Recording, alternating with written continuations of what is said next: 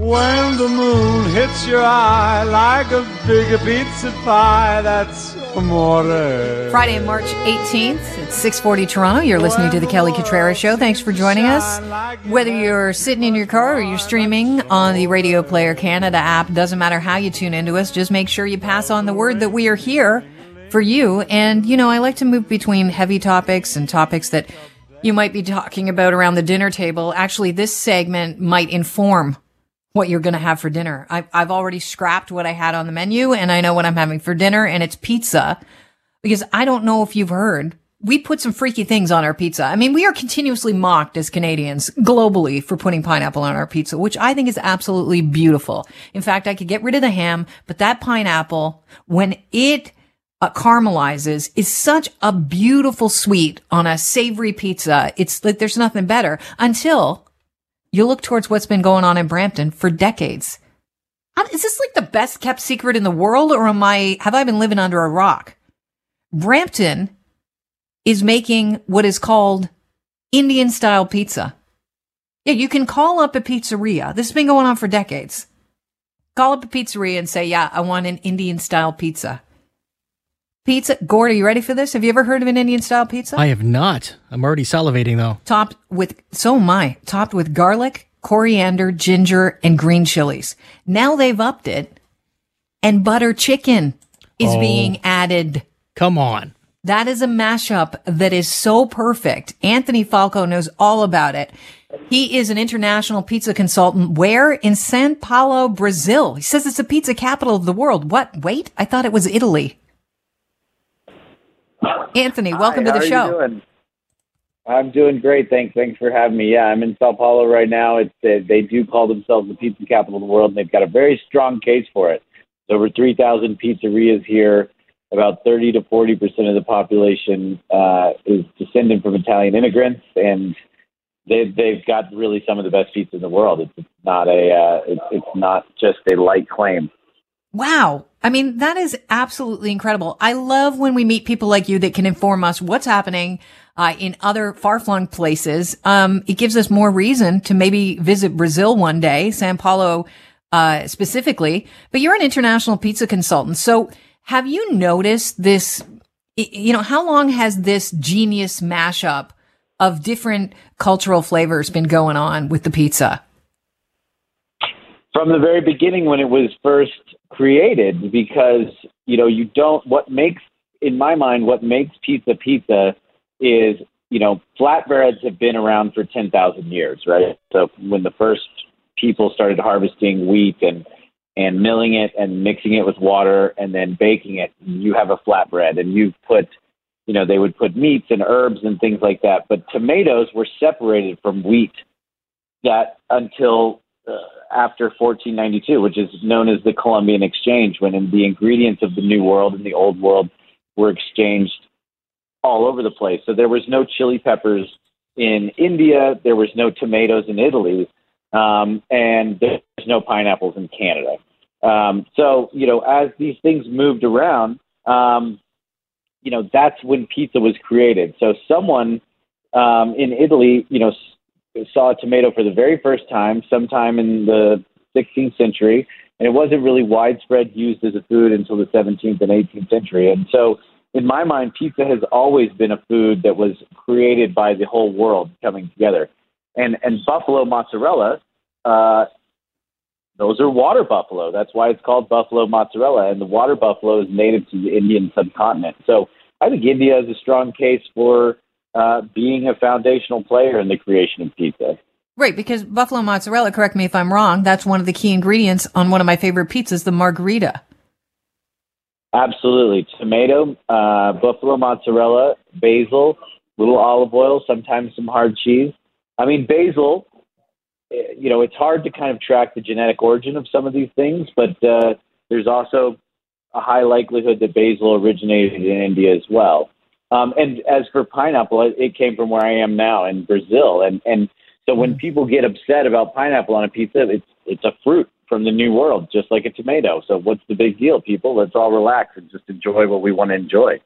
We are finding, though, people are pimping their pizza for sure. I mean, they're really going super gourmand with pizza. You know, back in the 70s, it was just a fast food. In some places, I guess it was a religion, but here in North America, largely a fast food, kind of unexciting. Now we're getting exciting. We're looking at the flatbread as something to perfect and really respect. There are shows, these beautiful cooking shows that you focus directly on the flatbread. There's a woman in California, and I know her name. I know what she looks like.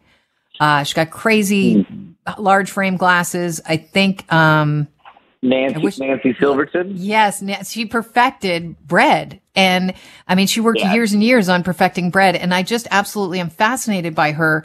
But we are now looking at the flatbread as not just a vehicle, but a pivotal part of the pizza, a vehicle for the toppings. Is this the next step? Butter chicken now on your pizza. Is that just the next step to further evolution of taking the pizza to a new place? And if so, where are we going? Yeah, I mean, I think that you make a really great point about Nancy Silverton, someone who started as a baker, kind of coming into pizza world and taking those skills in fermentation and flour sourcing and making the base really a big part of the attraction. To me, that's the part that's very exciting. And as far as the topping, it's the world's favorite food. So, some of the best pizza I've ever had was in Japan, and they're doing amazing things with pizza right now. India, working there was incredible. I mean, it's got one of the most complex and ancient culinary traditions in the world. And this has been happening, like I said, from the very beginning. This isn't, I don't look at it as someone who studies history and travels around the world so much. I don't look at it as like a new phenomenon that like something kind of sacred is being, changed. It's always been changing. And these ingredients have always been moving around the world. And the immigrant populations, as they move, they always cross-pollinate. Like, for instance, in America, we have Sicilian pizza. That there was no such thing as Sicilian or thick crust focaccia pizza in Naples, where pizza was invented. Yeah. It wasn't until those two immigrant communities kind of came together and they traded ingredients and techniques, and they put them together in one pizzeria. And so that's going to keep happening. We've got Indian pizza in San Francisco has been a big thing for a long time as well. I mean, when I was in India, I was working in a restaurant that had an Indian restaurant in it, and they had tandoori ovens. And so we took the pizza dough that I had made and we cooked it in the tandoori oven like it was a naan bread.